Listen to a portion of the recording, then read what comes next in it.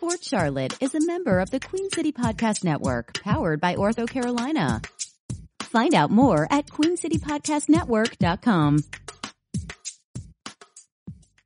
Welcome to Sports Charlotte, our first Zoom edition. I'm Ashley Mahoney with the Charlotte Post. My co-host, Herboy, our editor-in-chief, is unable to join us today, but don't you worry. He's got plenty of podcast ideas that will be coming your way soon on the Queen City Podcast Network, Spotify, SoundCloud, wherever you listen to your podcasts, they'll be there. But in the meantime, in between time, we have Charlotte Independent center back Hugh Roberts joining us. Hugh, thank you so much for joining me today.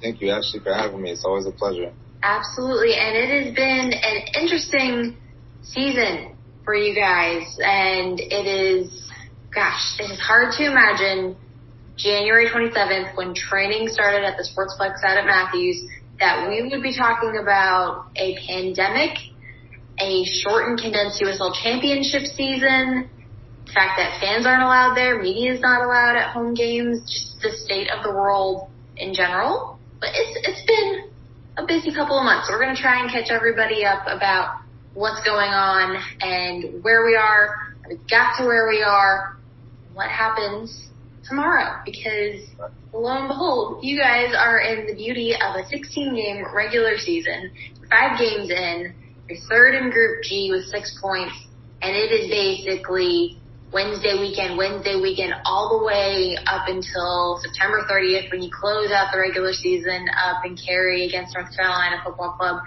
That's a busy couple of months, especially with the games that you guys have had postponed because of the pandemic. How are you physically and mentally holding up with so much packed into so little time? Yeah, physically it's a lot. Like you said, we've been playing a lot of games in a short amount of span.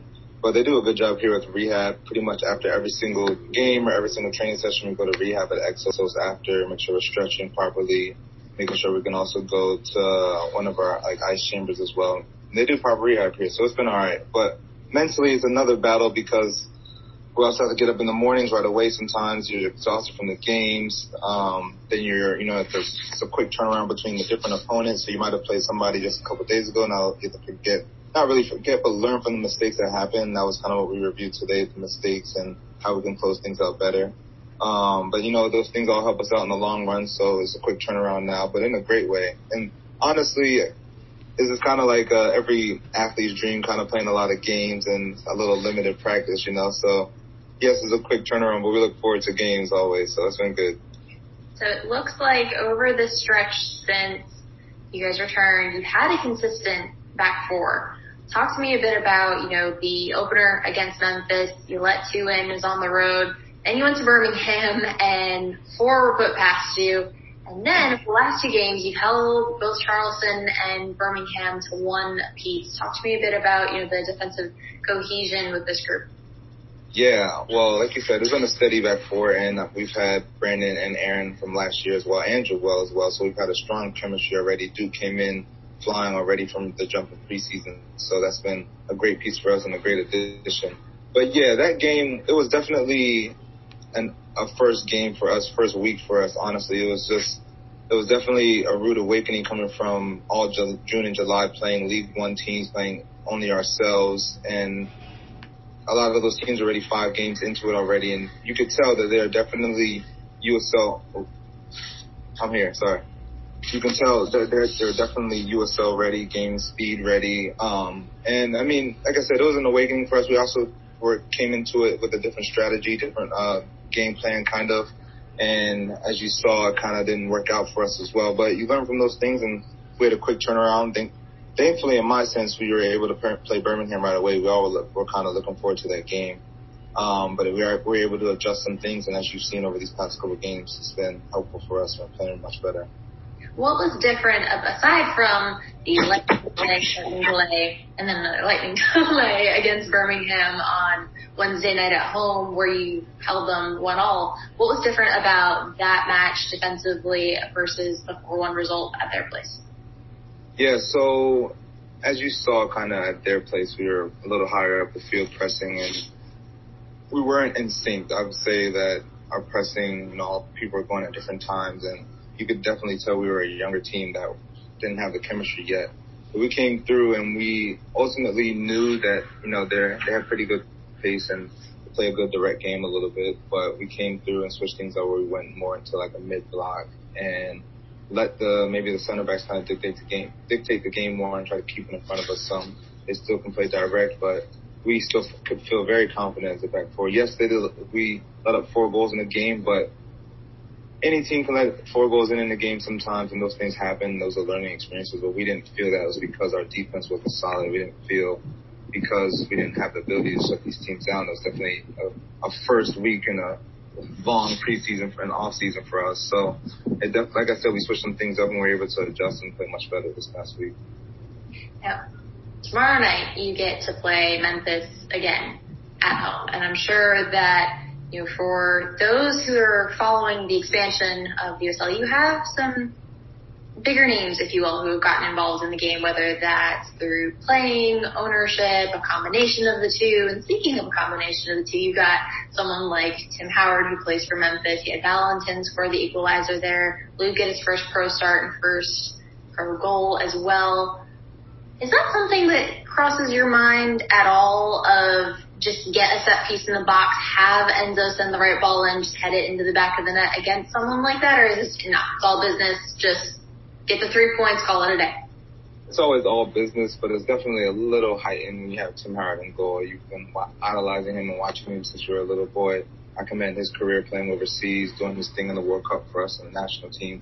We definitely will never forget those times. But now that he's on the other side, it's like, man, maybe I can, notch one in him, a legend in the game too. So it's definitely hard a little bit, and I'm glad for my young boys for getting their first goals in the season last game. It's definitely something we won't forget and carry into our home field advantage tomorrow night. Now, you have 4 more games left in August, and it's hard to believe that tomorrow's the 15th because I swear I'm still in January. How are we talking halfway through August, and then you go into a stretch of 7 games in September? That's a lot. So how are you managing, forget September, forget those 7 games, how are you managing the remaining 4 games in August? Yeah, so that's key. Right now, I would say our break is coming up with like a little week stretch in between before we play Miami. So this week is kind of crucial for us in rehabbing, where Mike does a great job with that as well. He looks after the veterans, looks after guys who've been playing a good amount on their minutes and legs and stuff.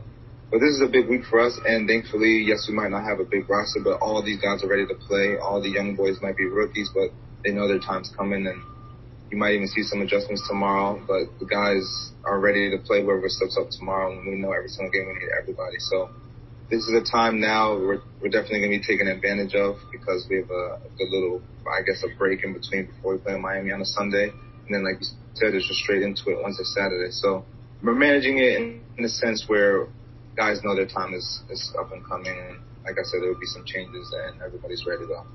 Speaking of changes, Valentin Sabella made his start against Charleston last weekend. Seems like it was an eternity ago, but it really only was last weekend.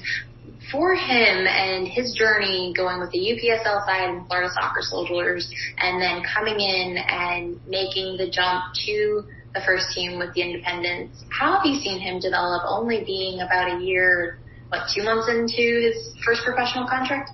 Right. I've seen him develop a lot, and more so on the mental side, too. He came through energized last year. We definitely had a lot of veterans on the team last year, but he still fought for his time, still scored some goals, had some assists to his thing. And now, honestly, his confidence coming in was fine because he considers himself like a vet on the team, being that it's his second year. And he helps talk to the guys like Guido, the Spanish guys, other young rookies who might not understand. But he definitely, as you saw in the game, he's getting more time. He's having more confidence playing in the space now, creating a lot more chances every game now. So it's for him to improve, not just coming from the NPSL last year and the Open Cup to now playing and finding himself here in the city of Charlotte and the whole league pretty much. I'm very proud of him. And I know this is just beginning. He's been putting in a lot of work too, and hopefully he has a great career.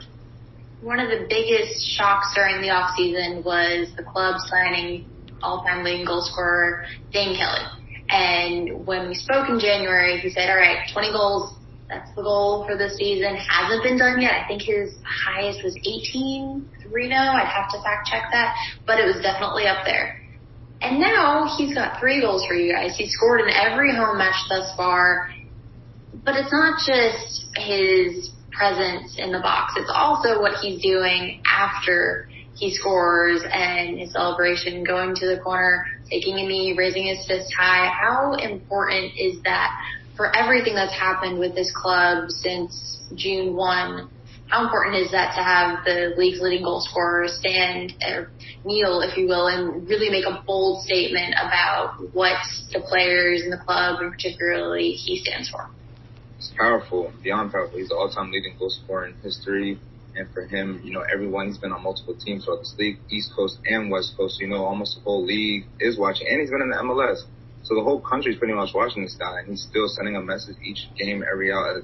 It's beyond powerful, and I can't commend him enough. And speaking on what you said, going back to the history throughout this league from beginning of quarantine, I mean, look how far we've come, look how far you've come in, creating change and making things happen. Look at what the Independence is doing now a little bit. It's a decent start, but, we're coming somewhere where, like you said, in June 1st, we weren't really hearing much at all. So to just have him, support me, support Brandon, support other guys on the team, support these causes. He might be Jamaican. I consider him foreign, but he's like a brother that's on his team, and he always, supports the movement and understands that, his life matters as well, too. So definitely, it's beyond powerful that he's doing this, and I'm very grateful that he's doing it each game out. And speaking of things that are powerful and just the action that you've taken to promote not only just the awareness about what's going on in the country, particularly in Charlotte, but the initiative that you've taken with collaborating with the Queen's English Soccer Show and local organizations to create a foundation and support them. And I know this past week you were able to provide your first check, but you also said that this is about so much more than just writing a check to somewhere like Black Love or the Creative Player Foundation. It's about really making sure that these people know that, hey, I'm here, I'm invested, and this isn't just here's your check, have a nice day. Right. And that's the thing a lot of times with having with charities. I feel that people always want to help, but they do it one time, and if you feel like they've done their job and you don't hear from them for a while. And that just, it also impacts them. Sometimes we don't realize the impact that might have on, homeless people or people that are in need as well, because they look up to us. They might have gotten some kind of hope because we came around and then we just disappears. That also mentally, might bring them back to the regression that they just came from. So I want to make relationships, want to make long-lasting friendships to show that it's just more than even the meals that I serve. I feel just giving somebody hope can go such a long way in their days. And yes, meals do help, and food, clothing, shoes, everything does help, but the relationship part can really be everlasting and create change. And I want them to affect others and throughout the city, and hopefully, I'm gonna be there often. I'm going there again this weekend, so I'm gonna be there weekly regardless. And I just wanna, show my face and make sure they know I'm here for a while, and things will change. In addition to that, you've also been tackling what needs to change on the pitch and just within the soccer community in general with your show, Backyard Footy, and hosting various Black Lives Matter episodes. And if you have not listened to them yet, go listen, subscribe, download, do all the things because they're fantastic. Tell me a bit about, the players you've had on there, the things that you guys have discussed, and, just the perspective that it brings, because I know we've talked about this in the past where a lot of people will say, well, Black people don't play soccer. And case in point, that's not true. So tell me a bit about this journey with exploring that deeper and deeper, not only with players, but with coaches as well. Yeah, so that even talking about our previous episodes last year and talking about just growing up being Black in soccer, sometimes people don't really see or hear the struggles that we go through. So, I've been doing the show for some time over quarantine. You have to adjust to Zoom, and because of times, Black Lives Matter and things, I'm like, I don't want to keep doing these, one-on-one sessions or, yes, they're good informational episodes, but I want to educate people. It's time to educate, trying to, show them something that from our experiences they don't get. So that's what's led me to the Black players side of the story. And that was impactful. The first one was very good. Had a bunch of guys from the MLS that I didn't even think I could get on as well. And they shared insight, just like Joe Gel talking about hearing racist chants over in overseas in Germany. His coach calling him the N-word and stuff like that. Like, some people don't hear these stories at all. And I'm very honored just to be given a platform for people, for all of us to share, because that changes my perspective. Just learning from that changes everybody's perspective. And then going to the second one, I had Fatai on my show. And because of what Fatai said and spoke up, the owner ended up donating $250K to local diversity programs and communities in the local city.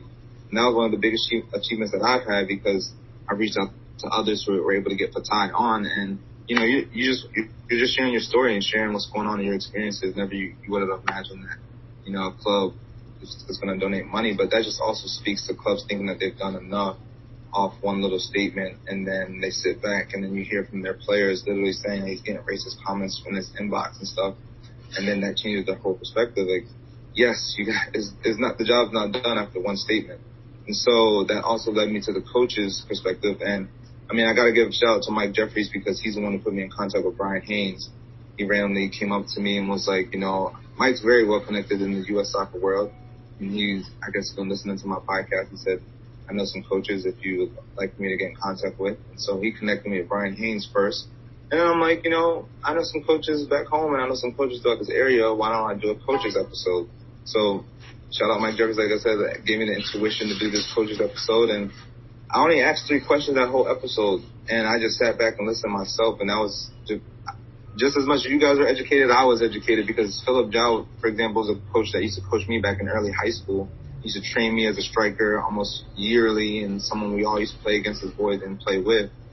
And to have him on my episode and share his experiences that I've never heard before, I mean, it's just mind-blowing sometimes what we have to go through just to coach the next generation. And that's also why I coach now. I coach for the Charlotte Eagles, and I just want to, you know, change the community. And well, I'm the only black coach in the organization, but I definitely want to be that light that hopefully more can come and, you know, shed a different light for my boys.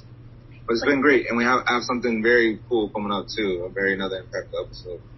Cannot wait to listen to it and hear all of that fantastic insight.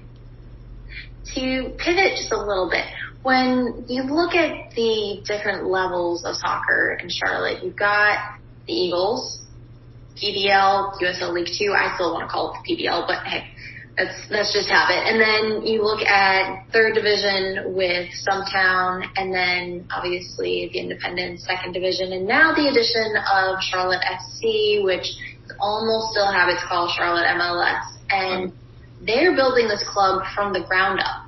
They have a blank slate, no excuse about why their front office, their coaching staff, their technical staff, no excuse about why it shouldn't be something other than a bunch of young, middle-aged, bunch of white guys, basically. What would you want? What it is now? For the most part, they have 2 people of color on their staff right now. So their staff is far from complete. They don't play until 2022, that postponement of their inaugural season from 21 to 22.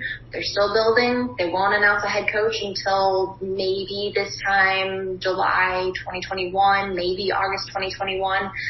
But they've got a blank slate and they've got an opportunity to really get it right. What, as a player, do you want to see from that organization when it comes to building that staff and building that roster? Definitely want to see some diversity. Definitely want to see more people at the front office. Maybe definitely diversity within the staff. It doesn't have to be a black coach. It could be a Spanish coach that speaks to the culture of the city. But if it's going to be a Spanish coach, I still would like a black coach as well. Like I've said in my episodes, I've never had a black middle school, and so it also just speaks volumes to the players. But I hope they just speak to the culture of the city, because the city is very diverse with black and Spanish and whites as well. So I hope they speak to the times, not kind of like Atlanta, but similar in a sense, but definitely more diverse, and just, you know, show a pathway from league or whatever happens in the independent championship league or whatever, but show that pathway where you're signing local guys so people have something to be inspired towards and know that, okay, if I work hard such and such year, such and such club, maybe I'll get an opportunity. That just creates more enthusiasm and more engagement from the community. So I definitely want a couple local guys. I think that would speak volumes to the attendance in the stadiums. It is a business, so. True. Always have to forget that is the one part about sports that's like, oh, it's just sports. It's go out, have fun. No. People are making money off this. There's a lot at stake. So going forward with the rest of the 2020 regular season, what are some of your goals for not only your own game, but that of the team?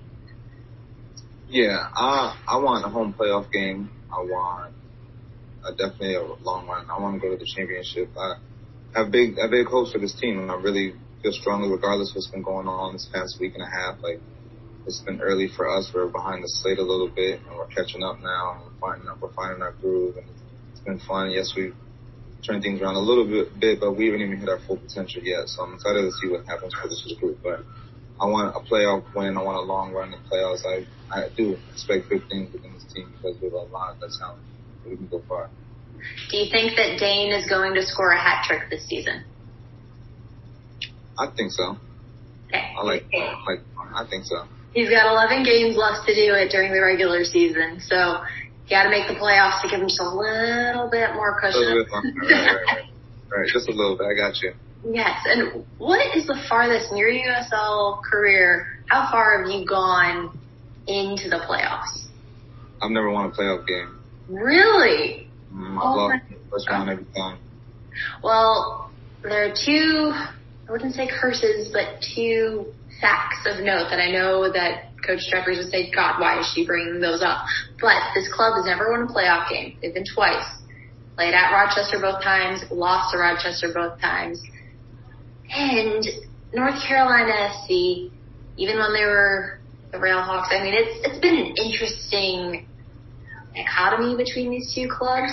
They haven't beaten them since the Open Cup that first year in 2015. Independence hasn't? Never beaten them in league play. So you guys play them multiple times because four times, right? Yeah, the way that the group is set up. So if it doesn't happen this year, that I might have to say there really is a curse associated with when these two clubs meet up. So throw that on to the radar. Very big game. You can't wait. We're coming ready. We're ready. Oh, yeah. Well, hey, goodness knows I could keep you here all day, and I appreciate I know, right? Of course. It's one of those things. We get to talk shop. We're like, we're kids in a candy store. We just Right. all day. Right. That's what we do every day. Exactly. Well, hey, I appreciate you. Tell people how they can get involved with supporting your foundation, how they can listen to Backyard Footy, how they can interact with you on social media. How can people do all that? Yeah, so Backyard Footy, as she stated, is a podcast that I created 2 years ago, giving behind-the-scenes experiences from us pro athletes. You can find Backyard Footy on all social media platforms, Twitter, at Backyard Footy. That's all one word, IG's Backyard Footy with 2 Y's, Facebook as well. On my Apple Podcast, I'm on every platform as well, Spotify, Google Play, Stitcher, Apple Podcasts as well. That's Backyard Footy. 3 separate words for that, though, Backyard Footy. And then, as she stated, I started my first foundation a month ago, and I just did my first check donation. Check the links in my bio. You can check mine. I'm Superhuman, all one word as well. Check the links in my bio or Backyard Footies, and not only can you buy a T-shirt, the T-shirts, all proceeds go to the foundation, but you can just donate on the GoFundMe as well. And I'm matching proceeds every single game as well, so follow the season and, match me in my proceeds. But I commend everybody, and I appreciate it, every single dollar that everyone's donated, so thank you. And can't forget, Heal Charlotte, you and goalkeeper Brandon Miller are both pledging, matching, donating, helping people in the Charlotte area who are housing insecure, whether that's because of the coronavirus pandemic or these are struggles that they're facing prior to the pandemic. Heal Charlotte helps them find temporary housing and transition into permanent housing. So people can also match you guys on there and just continue to just have a good impact on what's going on in the community. With this pandemic going on, a lot of people are going through housing crisis, food crisis, and health crisis. So every dollar matters, and we appreciate it all. And, times are tough right now. So thank you. Hey, appreciate the work that you are doing on and off the pitch. Appreciate having you on today. And until next time, in the in-between time, there is a soccer-specific newsletter that we created at the beginning of 2020 where every Tuesday morning at 7 a.m. you can get content about the Independents, about Charlotte FC, college soccer with Charlotte 49ers, everything in between. It's a lot. It's definitely a lot, but you don't want to miss it. You want to make sure that you head over to the charlottepost.com and you head over to the QCFC tab. Any of those stories, it'll have a link to sign up to the newsletter in there. And until next time, make sure you subscribe on all the fabulous platforms, SoundCloud, Spotify. the works, just do it, all of it. And make sure that you pick up a copy of the Post every Thursday or just subscribe. In the meantime, I'm your host, Ashley Mahoney. Hugh, thank you for joining us. Of course. Thank you for having me, Ashley. Talk to you soon. Sports Charlotte is a member of the Queen City Podcast Network, powered by Ortho Carolina. Find out more at queencitypodcastnetwork.com.